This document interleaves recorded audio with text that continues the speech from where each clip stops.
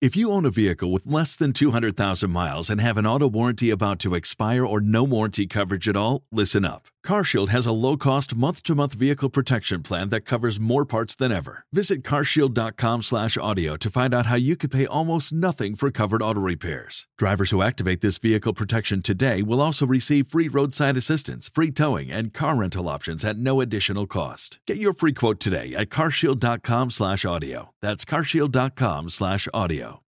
If you love true crime podcasts, then you've probably heard the names Rabia Chaudry and Ellyn Marsh. Separately, they host some of the best podcasts, but now they're bringing their expertise together for something that is one of a kind. True Crime Meets Talk Show. Join the two hosts along with celebrity guests as they explore some of the most infamous cases in history and ask themselves what really happened. Every episode, a celebrity will share their favorite true crime case with Rabia and Ellyn. Rabia and Ellyn will extensively research the case and bring forward all of the evidence you might not know. Using Rabia's legal expertise as a guide, prepare to see some of your favorite cases in a whole new light as Rabia and Ellyn set out to solve the case. With comedy, of course. We are about to play you a clip of episode 1. But first, follow Cast Media's new podcast, Rabia and Ellyn Solve the Case, wherever you get your podcasts. That's Rabia, Rabia, and Ellyn, Ellyn, Solve the Case.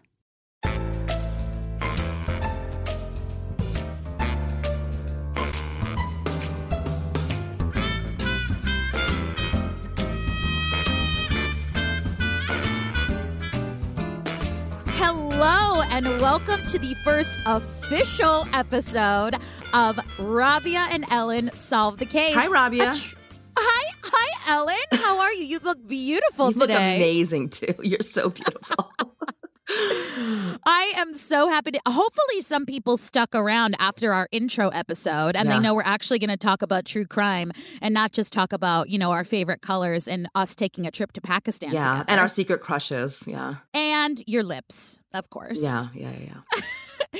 Well, we are going to dive right in. Now, as we said in our intro episode, Rabia and I wanted to have a little episode where we solve the case before we invite our guests onto the episode. And Rabia said to me, what case do you want to do? And it was probably the easiest conversation we've had thus far, right? I think it took like 2 text messages and we're like, we're in, it's done. So we're going to be talking about the murder of Laci Peterson. Yeah. So why was this so easy for us to decide, do you think? I think because we are decades out from this case, right? When it actually took place in 2002. And all of us were riveted by it, right? Like it just triggered this incredibly deep emotional response across the country. We all were part of the mob. And, I look back at that and I am deeply ashamed. That was the time well before like Serial and like this turn in true crime. I was still in law school, by the way, when we started realizing that, things can go wrong and everything you hear in the media is not always right. And so all these years later, like we have like evidence coming forward that actually existed then, but was drowned out and nobody heard it or listened to it. That made me realize that this is a very problematic conviction. It really is. And now we made a conscious decision today, we're going to talk about this case, but we're really going to talk in fact. Now, I, of course, am a lawyer and Rabia is too. But I think that's really, really important because chances are everyone who's listening is probably well acquainted with this case, unless you're new to the earth. But we're going to, or were born after 2002, which is possible. Sure. But there, like you said, there are some facts that people don't know. Some of it might be some reminders and some of it, might be new information. But we're really going to focus on the facts of the case. And I think we all understand, though, why everyone is so drawn to this case. I want to ask you what you remember of that time. First of all, where were you in your life in that moment? I told you I was in law school. I was in San Francisco. I'm from the Bay Area. You were right there. Yeah, and after I graduated college, I went back and worked on a show there. You could not go to a supermarket. You could not turn on the TV without Nancy Grace barking in your face at any moment. So I was deeply embedded and invested in this case and the outcome for that matter. And the thing is, like, this also came not too long after the O.J. Simpson chase that riveted us, the trial that was like every single day and every spectacle was televised. And at that point, the media knew, like, when you get a case like that this is big ratings, it's big business, it's big viewership. This case was a media circus from the first day, and it was deliberately so because the police wanted it like that. And when you do that, you do not have a defendant who begins a trial with a presumption of innocence. It's impossible. It's impossible. But should we talk about, like, kind of set up like the broad view of kind of what happened? Yeah. What I would love everyone to do today, if possible, is just kind of listen with new ears. I think that's really important because in our research, you'll hear a lot of probablys, a lot of may have beens, a lot of it's assumed.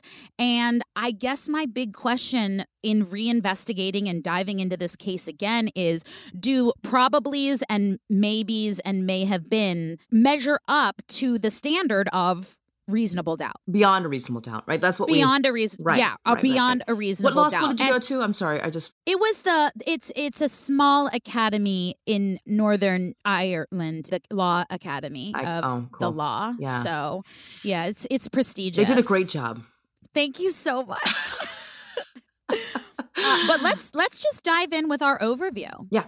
Okay, so I can set this up. So it is Christmas Eve, 2002, December 24, 2002. So it's a sleepy little news night. Not a lot's going on. Everybody's home, but it's in the daytime. And Lacey and Scott Peterson are a married couple, young, beautiful couple. They live in Modesto, California.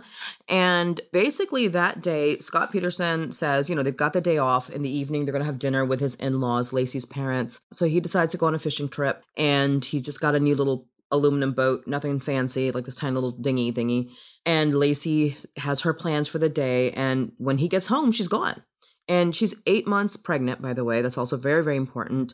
And I think that's also why people were so there are so many things that drew people to the case, right? She's young, she's pretty, she's a young white woman. He also is a young, attractive guy, but it's he's probably the psychopath. And then she's pregnant. So it's on Christmas Eve, the Virgin Mary herself is being attacked, right? There's this kind of, yeah. And so she disappears. They don't know what happened, but really from the get-go, the police are looking at the husband, as is normal police procedure. And the body, her body and her son's body are found 3.5 months later in the San Francisco Bay Area, basically in the water. And remember, he had been fishing. So those are the big kind of facts of the case. And then he's arrested. And faces a trial. I don't like sweeping statements, but I'm going to say a trial almost like we've never seen before in terms of media frenzy. Yeah. OJ was pretty up there, but sure. OJ proved that this is sellable stuff. People want this. Somehow people who have jobs still manage to watch that trial every single day. Absolutely. Yeah. The 24-hour news cycle, remember, is a thing in our life. It wasn't always a thing. It was pretty new then. Yeah. So that's kind of the overview of the case. That is the Wikipedia really fast elevator pitch of this case.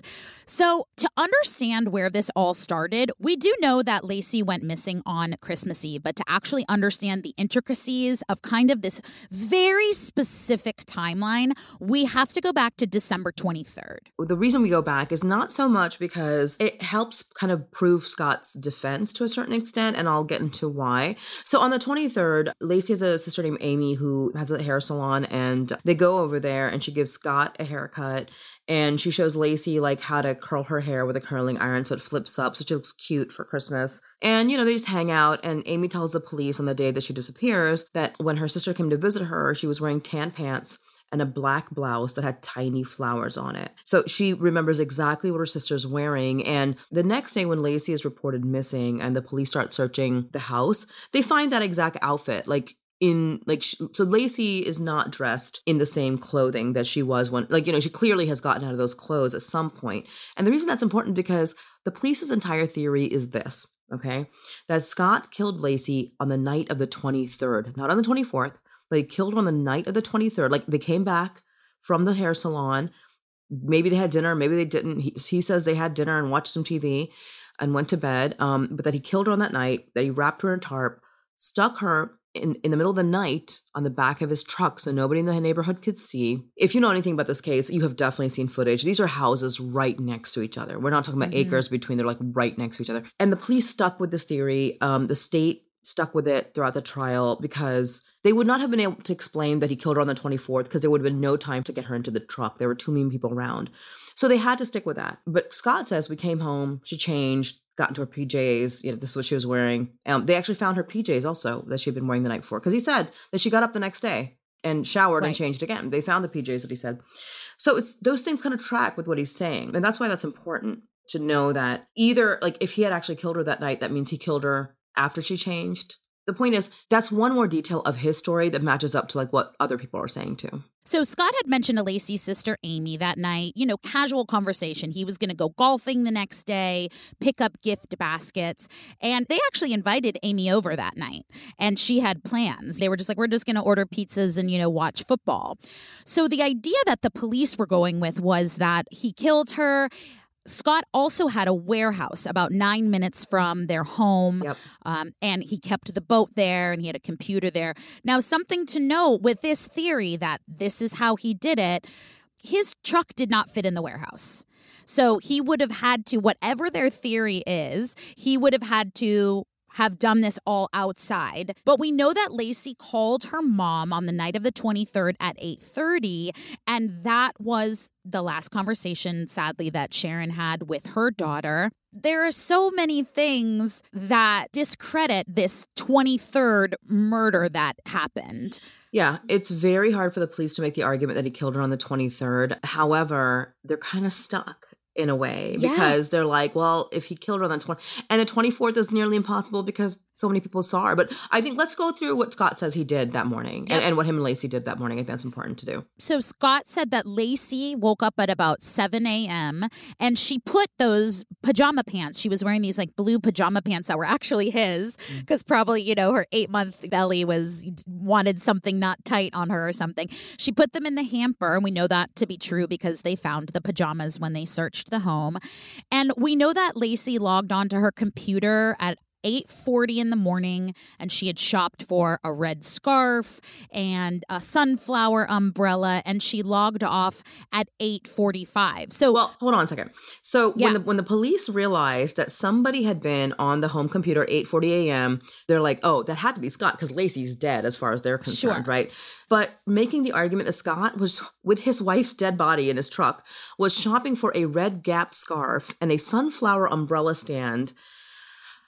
I mean, what a stretch, right? Oh, but what the state will argue, and they did argue, that this is how clever he is. He's making it look like she's still alive, right? He's like creating all these little things that, oh, that was Lacey doing it. But Lacey was obsessed with sunflowers. She liked sunflowers and everything. So anyhow, going on. Yeah, we're giving this dude a lot of credit for the amount of planning that he had the foresight to say, oh, let me log on this computer, do something that my, silly sunflower-loving wife would do. I mean, they're throwing their shoulders out with that reach. With a dead body in your truck outside in broad daylight. Outside in broad daylight. Come on. Exactly. So Scott tells us that as the day progressed, Lacey told him that she was going to walk the dog and go to the store. She was going to make this delicious sounding French toast. I'm starving. And for their Christmas Eve dinner with the family. Yeah. Right. Yeah. But something else that discredits their original 23rd story was that, remember that photo in the bathroom with the curling iron 100%. And the bench? Yep. So the house cleaner had testified that she had cleaned that house and on the 23rd, and there was no curling iron. So obviously Lacey was practicing that hairdo that her sister Amy had taught her. And we see a picture of that in the evidence from when they searched the house. Right. So there's a clear photograph of that curling iron. It's still plugged in. It's in the bathroom. And again, if to the average person, to the reasonable mind, it would be evidence that Lacey came home and plugged it in. Now, the police could argue, well, she did it the night before, right before she was killed. She practiced, but her hair had already been curled, right, by her sister. Scott actually, when he was interviewed that same night. He said, yeah, this morning she was curling her hair. She was doing all these things. He said that he remembered watching her and thinking she looked so cute when she did it in the morning. And they found like the evidence to back it up. But like I said, the prosecutor was like, oh yeah, because he set that up too. Yeah, truly, they're giving this man genius level credit for the planning of this murder happening the way they said it happened. I have straight hair down to almost my waist. If I could get a full perm and my husband would notice, I don't know what they're talking about. There's no way. I could show up with like blonde curls and my husband would have no idea that I did that. You know what I mean? Like, that kind of attention to detail requires a woman. Absolutely. All in favor of Rabia going blonde. Raise your hand. You could pull off anything, honestly.